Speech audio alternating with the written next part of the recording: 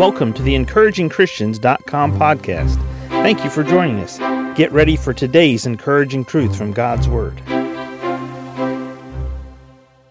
I really like the taste and smell of grilled food.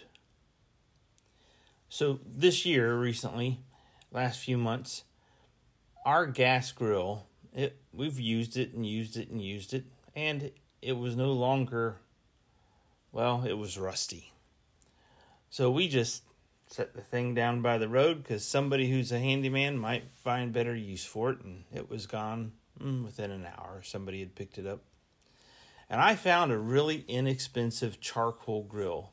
One morning I woke up and I thought, I want to have some grilled food. So I went to Walmart and I got a $25 charcoal grill, some charcoal, and I grilled about 20 hot dogs and a few hamburgers and a couple of steaks. And for about 5 days, we had grilled food.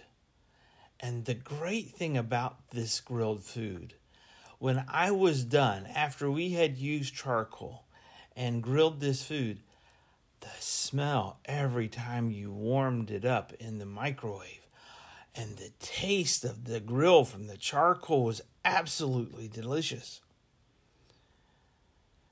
As we look at Daniel chapter 3, and verse 27, and the princes, governors, and captains, and the king's counselors being gathered together, saw these men upon whose bodies the fire had no power, nor was an hair of their head singed, neither were their coats changed, nor the smell of fire had passed on them. What kind of a fire do you think Nebuchadnezzar had to build to put Shadrach, Meshach, and Abednego in? Well, he had to use wood. And if you've ever smoked any type of meat, the type of wood that you use and the wood chips that you put in with the charcoal for that smoke flavor and smell to permeate the meat, you have to have a good amount. You have to have the right amount. You don't want to use pine. You don't want to use something that's got tar in it, or something that could be toxic for you. But see, Shadrach, Meshach, and Abednego, they were thrown not close to the fire. They were thrown in the fire. We've made fire pits on our back porch, and depending on the type of wood you put in there and how close you stand to the fire, if you're going to roast some marshmallows over the fire, before you know it, your clothes begin to smell like the fire.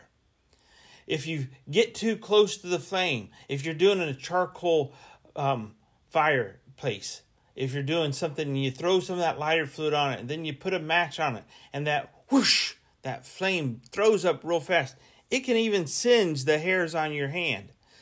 These men, and most likely had much hair on them just because of their background of who they were. They went into the fire. Their hairs were not singed. They came out of the fire, and all of these other folks gathered around them. They didn't smell like the fire. Wait a minute. Are you telling me that God can take me through a fire and I not get anything, a mark on my body, but he'll take me and deliver me through the fire in such a way that people will watch me go through that fire and they will see me come out on the other side. They will gather around me. They will get up close to smell to see if I smell like the fire. They will get up close to see if my hairs got singed. And what did Nebuchadnezzar say? He said that there is no other God that can deliver after this sort. See, you and I have to understand, if God wants to go through us with the fire, if he wants to be with us and go through that fire and be right there with us, he's God. He can do it. Don't tell him how to do a fire, and don't tell him how to take care of his servants. Because what God did was, the shortcut to the blessing of elevation through Nebuchadnezzar's kingdom was to go through the fire. That is not what you want to hear. That is not what I want to hear. But that's the way God works. And His ways are higher than your ways. They're better than your ways. They're better than my ways. His thoughts are so much higher than my thoughts. You and I need to realize that if God chooses a fire for us to go through, He's going through it with us. And when we come out on the other side, we're not even going to be touched by the fire. We won't even smell like the fire. Do you like the smell of grilled food? I do.